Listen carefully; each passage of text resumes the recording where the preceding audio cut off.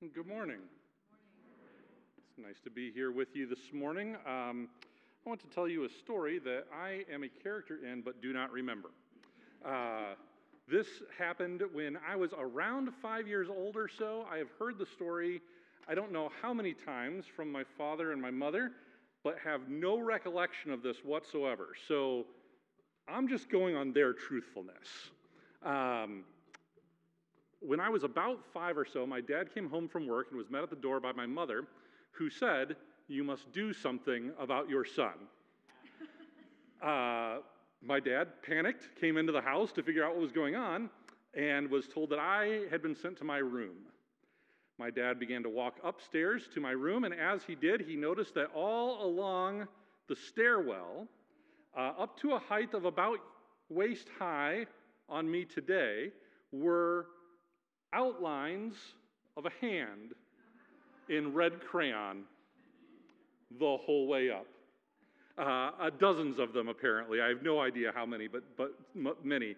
Obviously, my dad figured out what had happened, got to me in my room, and began to talk with me about that, and said, "Hey, I saw the handprints on the wall. Where did those come from?" To which I apparently responded what every child would respond: "I don't know. I don't know. They just magically appeared, Dad." And so he said, "Did you do this?" And I, of course, responded, "No. No, of course not. I would never do that." And he said, "Well, who do you think did it?" I don't know, Dad. Well, let's find out. Let's go take a look at them." And so Dad took me to the stairwell and to the handprints, and he put his hand over one of them, and he says, "Does this look like my hand?" "No." And he went and he got my younger brother, and he put my younger brother's hand up to one of the prints. He goes, Is this David's hand?" "No." And he went and got my baby sister, who was still an infant at this point, and he held her hand up to it. "Is this Sarah's hand?" "No." Somehow or another, he coaxed my mother into the same room with me and had her put her hand up there and said, "Is this Mommy's hand?" "No." "Do you want to put your hand up there?" "No." But he convinced me, and of course they were, and I had to admit what I had done. And then my father helped me clean what I had done wrong. We have a hard time sometimes taking responsibility for things that we've done wrong, don't we? I don't know who did it. It wasn't me. It just happened. We have a hard time saying I was wrong. It's my fault. I did that. We've been talking about sin for the last several weeks because we are in Lent, and it is a good time for us to remember who we are. It's a good time for us to remember that we are human. It's a good time for us to remember that we have brokenness in our lives. It's a good time for us to remember that we wrestle with sin. And so over the last few weeks, we've been looking at the book of James, which has been very honest with us about sin. It's been very honest with us that sin is not so much a failure to keep a list of rules, but that it's a breaking of relationship between people or between a person and God. We've taken a look at some sins that we wrestle with that are maybe not the ones that you would automatically think of on the big lists of bad things that Paul sometimes puts in his letters. James talks to us about sins that are maybe more insidious, more commonplace, more mundane, things that escape our notice, things like favoritism, or the way that we speak to one another, or division that we have with each other. And we've talked about those sins. And those aren't the only sins that James deals with. There are several others in the book. The beginning of chapter 5, for example, talks about the sin of oppression by wealth. There's a warning for wealthy people to be careful not to oppress others. And I read that and I go, yes, wealthy people. Yeah, get them, James. And then I remember, I'm part of the 1% globally speaking, like we all are. Day in and day out, even without our recognition, we often become oppressors by buying into the system of economics that we live in and the consumeristic mindset that we allow to overtake us. There are other sins that the book of James deals with, but as we come to the end of James today into chapter 5, I want to focus on the end of chapter 5. Because James calls us to do something at the end of chapter 5 that is very, very specific to help us wrestle with our sin, to help us wrestle with this brokenness between each other and the brokenness that we have between ourselves and God. He concludes with what is perhaps the scariest, hardest, and most ignored command of the entire Bible. And I have to admit, as I come before you today, that I am coming with some anxiety for very personal reasons. This passage of Scripture is very hard for me to preach. I've preached it a half dozen times at least, and this is the passage of Scripture that I get absolutely zero response to when I preach it. Maybe I'm preaching it poorly, I have no idea, or maybe it's just hard. I'm going to go with it's just hard. But this is a hard passage of Scripture, and there's a hard command here for us, and it's worth our time to look at it. James concludes with this very difficult command. It's in chapter 5, verse 16 of James. That verse begins with these words. Therefore, confess your sins to one another, and pray for one another, so that you might be healed. That's a hard word for us, I think.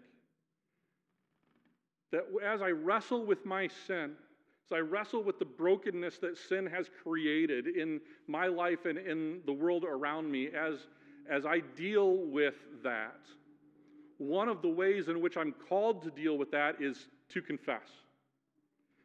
And not just to confess like out into the nebulous nothingness of the universe, but to confess my sin to you. We're to confess to each other and to pray for one another, and that's hard. That's difficult. Before we get into that, though, our verse begins with an all-important word, therefore, which means that James has been building something. He's been building up to this. So let's skip backwards just a couple of verses. And let's start at verse 13 where James starts this passage, and we'll ramp up to confession. This is how the passage begins. This is James chapter 5, verses 13, 14, and 15. James writes, "Are any among you suffering? They should pray. Are any cheerful? They should sing songs of praise. Are any among you sick? They should call for the elders of the church and have them pray over them, anointing them with oil in the name of the Lord. And the prayer of faith will save the sick, and the Lord will raise them up, and anyone who has committed sins will be forgiven." James is presenting to us, as this passage starts, very common set of wisdom. Things that people would already accept as true.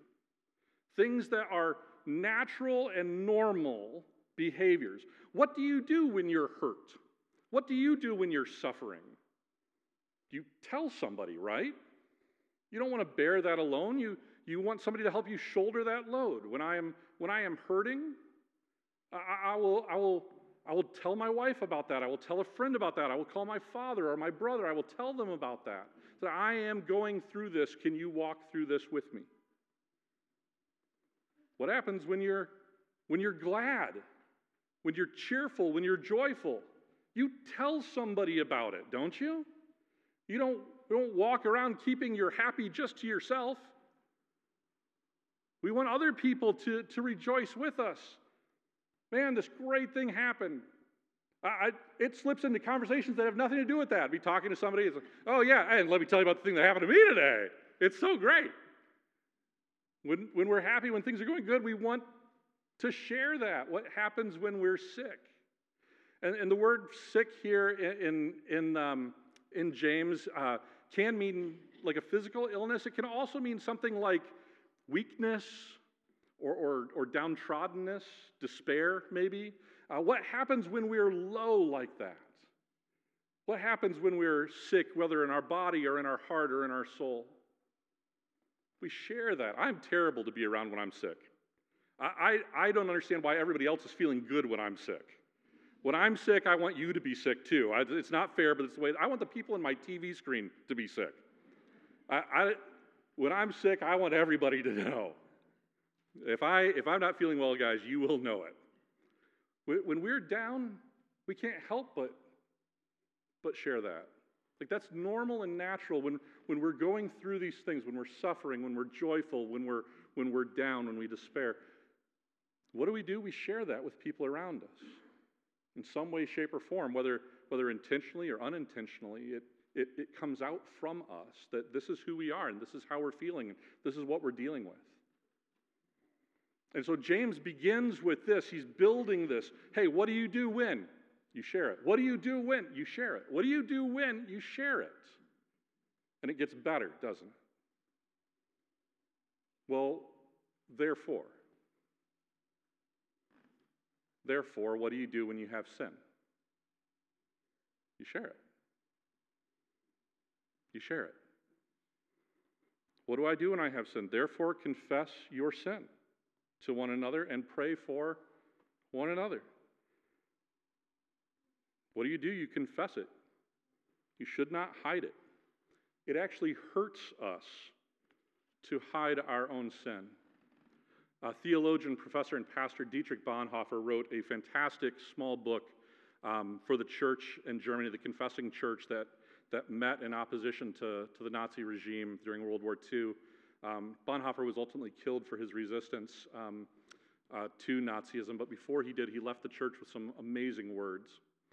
And in the end of this book, he talks about confession together as a church and what happens when we refuse to confess. And I just want to share this with you really quick. Bonhoeffer writes this regarding confessing our faults. He says, "He who is alone with his sin is utterly alone. It may be that Christians, notwithstanding corporate worship, common prayer, and all their fellowship and service, may still be left to their loneliness. The final breakthrough to fellowship does not occur because though they have fellowship with one another as believers and as devout people, they do not have fellowship as the undevout, as sinners. The pious fellowship permits no one to be a sinner. So everybody must conceal his sin from himself and from the fellowship. We dare not be sinners. Many Christians are unthinkably horrified when a real sinner is suddenly discovered amongst the righteous. So we remain alone with our sin." Guys, I am a real sinner. I have real sin. I do not intend to say that vaguely. Christians can do that. Oh, yes, I wrestle with sin. Guys, this week I've been wrestling with anger toward God over the slow progress of my wife's recovery from COVID. I have wrestled with hatred toward God over that. Guys, this week I have wrestled with despair. I have wrestled with greed. I have wrestled with selfishness. I have been mad at pretty much you name it. I confess that to you. I confessed that to the church staff on Tuesday when we sat in our staff meeting. You know what? I said that, and tears started to come, and the three other people in the circle accepted what I was saying and prayed for me. And since then, you know what? It's been better. It's been better. Because we're designed to confess and hear each other do so and pray over each other as we wrestle with sin. We're to confess and we're to pray. James says not just to confess to one another, but to pray for one another. Just as suffering eases when we share it and joy spreads when we share it, just as we're strengthened when we share, sin can also be dealt with as we share. Sharing invites God and His Spirit into the situation, especially through prayer. This is what James says after his call to confession. James has said, confess and pray, and then he picks up with this. This is the middle of verse 16 and 17 and 18. James continues on. He says, the prayer of the righteous is powerful and effective. How powerful and effective? He gives a very nice illustration. Elijah was a human being just like us, and he prayed fervently that it might not rain, and for 3 years and 6 months it did not rain upon the earth. Then he prayed again, and the heavens gave rain, and the earth yielded its harvest. James seems to be saying to us, listen, if prayer can accomplish these miraculous things in the world, imagine what it can do in you. Imagine what prayer could do with your sin if prayer can do these things. We connect with God's power as we pray. Look what prayer can do when we confess and pray together. So James calls us to confess, but the question is now, how do I confess? How do I confess? And if somebody comes to me with their confession, how do I respond to that? We printed some of these, and they're around on chairs. Not every chair has them, but many do. And here's this is not meant to be exhaustive by any stretch of the imagination, but here's some advice. Most of this comes from Bonhoeffer. Some of it comes from James. I'm telling you, this little book, Life Together, is great if you've never read it. Most of this comes from Bonhoeffer. Some of it comes from James. Here's some things to keep in mind as we confess. That confession should deal with concrete sins. Well, it's not necessary to go into every little detail. Confession should be specific. It's not enough to say, I'm a sinner, because we all know that we all are. We need to say, I am wrestling with, and name it. It needs to be named. We need to remember that confession should be made to another Christian who is humble and trustworthy. Bonhoeffer gives a great piece of advice. He says, it's not the experience of life, but the experience of the cross that makes a person worthy to hear confessions. So who do you know that lives under the cross of Christ? Who do you know that lives in humility following Jesus? That's a person that maybe can hear your confession. And what else should we remember? That a confession should lead us toward accountability. When I confess, I am inviting my brother or sister to hold me accountable as I heal from that sin. So what should be done then as I hear somebody's confession? As somebody comes to me, whether a brother and sister, a spouse, a family member, a friend, a parent, a child, what should I remember as people come to confess? Well, we should remember that we are to help bear the sin of brothers and sisters and identify with them as sinners ourselves. When somebody comes to us and confesses sin, please don't be shocked about that. You have sin in your life. Remember that. Identify with them. You are not alone. I am here with you. I have been in the pit too. We're to remind each other of the forgiveness that we have received in Christ. So many times we sin and we go, I don't know if Jesus can forgive me. Guys, He already has. He already has. We need to be reminded of that. We need to remind each other that Christ has forgiven us. And then we're to pray. We're to pray in faith for the healing of sisters and brothers. That's what James tells us. Pray, for the prayer of the righteous person is powerful and effective. Ultimately, why should we do this? Well, James ends his letter to us not with a customary end greeting, but with some of the most powerful words, I think, in his entire book. He says this at the end of his letter. This is James chapter 5, verses 19 and 20. He says, my brothers and sisters, if anyone among you wanders from the truth and is brought back by another, you should know that whoever brings back a sinner from wandering will save the sinner's soul from death and will cover over a multitude of sins. Why do we confess? Because our sin has caused us to wander. Right? Sin is brokenness. Sin is a broken relationship between ourselves and God. Sin pushes us away from each other and from our Creator. Why do we confess? Because it draws us back closer. Because it draws us back closer. Confession and prayer and forgiveness cover over a multitude of sins. Confession allows us to be reunited with each other and with Christ and to walk in Jesus' way.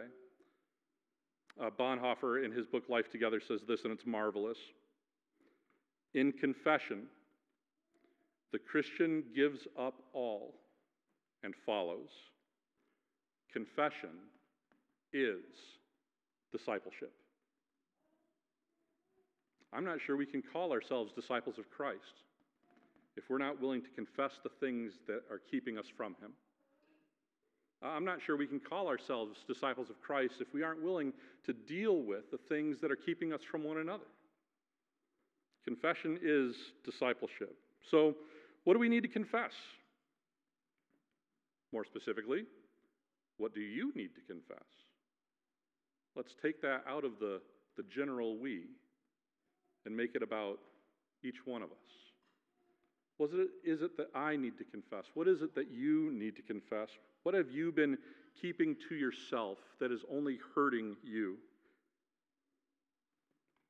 What are you keeping that's making you distant from God and from the fellowship? Confess it. And receive prayer and be reminded of forgiveness. We want to invite you into something strange and difficult and horribly frightening. We want to invite you into a few moments of practicing the thing that James has talked to us about. James has said, if you're suffering, pray. If you're glad, sing. If you're weak, if you're sick, ask for prayer. And if you're wrestling with sin, confess. So we want to give you an opportunity to do that. Listen, I want to invite you into this, and I have got to tell you, this is part of the reason that I hate preaching this passage. This has never worked for me, not once. I don't know what today will be. So I just invite you into this time. There's no judgment, no shame, no guilt intended in this next few minutes. Just an invitation. If you would like to pray, receive prayer, the prayer commission is going to be ready. They're going to be through that door over there in Rose Street Cafe. And they would love to pray with you. If you want to receive prayer or confess, Meg and I are going to be here up toward the front. Please feel free to talk to us. If you want to receive prayer or confess or just share your joy, listen, there are people sitting next to you that would love to do that with you. It is okay to turn to your friend, your neighbor, your spouse, your brother, your sister, and say, can we just pray for a minute? Can I tell you about something good that God is doing? May I confess something to you? There's nothing magical about making confession to Meg or to myself. We can make confession to anybody, but if you're more comfortable, we'll be around. There's nothing special or magical about praying with the prayer commission members. We can pray and share with each other, but if you'd like to pray with them, they're there. And so we're just going to take a few minutes, whether you want to do this right in your seat where you're at by yourself or whether you want to share with each other. We want to invite you into this time. Are you suffering? Pray. Are you cheerful? Share it. Are you weak? Ask for prayer. Are you wrestling with sin? Confess. Let's take a few moments and put that into practice.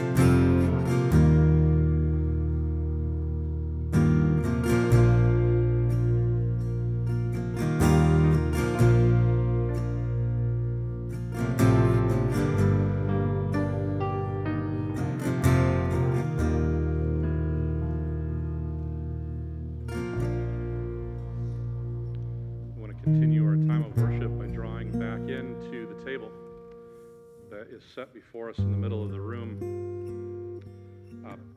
The last page of Bonhoeffer's book, the last chapter is all about confession, and on the last page he takes a really unexpected turn for me. I turned the page, and all of a sudden I was reading about communion. Because wouldn't you know it, confession precedes us coming to the table. We need that. We need confession before we come, whether it's to God or to each other. Confession is good in and of itself, Bonhoeffer says, but it serves Christian community especially as preparation for the common reception of Holy Communion, which is why every Sunday we come to the table and we confess together. These aren't just words that we think that we have to do. It's our attempt as a body to say that there are things that aren't the way they should be. To acknowledge that. And to acknowledge that in some regards there's nothing we can do about that it has to be God that makes it right. And we remind ourselves that He is making it right as we come to the table. So we want to do that now. I invite you to take some time and come to the table. We're going to confess together and then come and receive the elements. And once everybody has done that, we'll take them together as a community. So if you're able and willing, would you please stand with me? And we will confess together as we come to the table. Most merciful God, whose Son, Jesus Christ, was tempted in every way, yet was without sin, we confess before you our own sinfulness. We have hungered after that which does not satisfy. We have compromised with evil. We have doubted your power to protect us. Forgive our lack of faith. Have mercy on our weakness. Restore us in such trust and love that we may walk in your ways and delight in doing your will. Amen. Please come and receive the communion.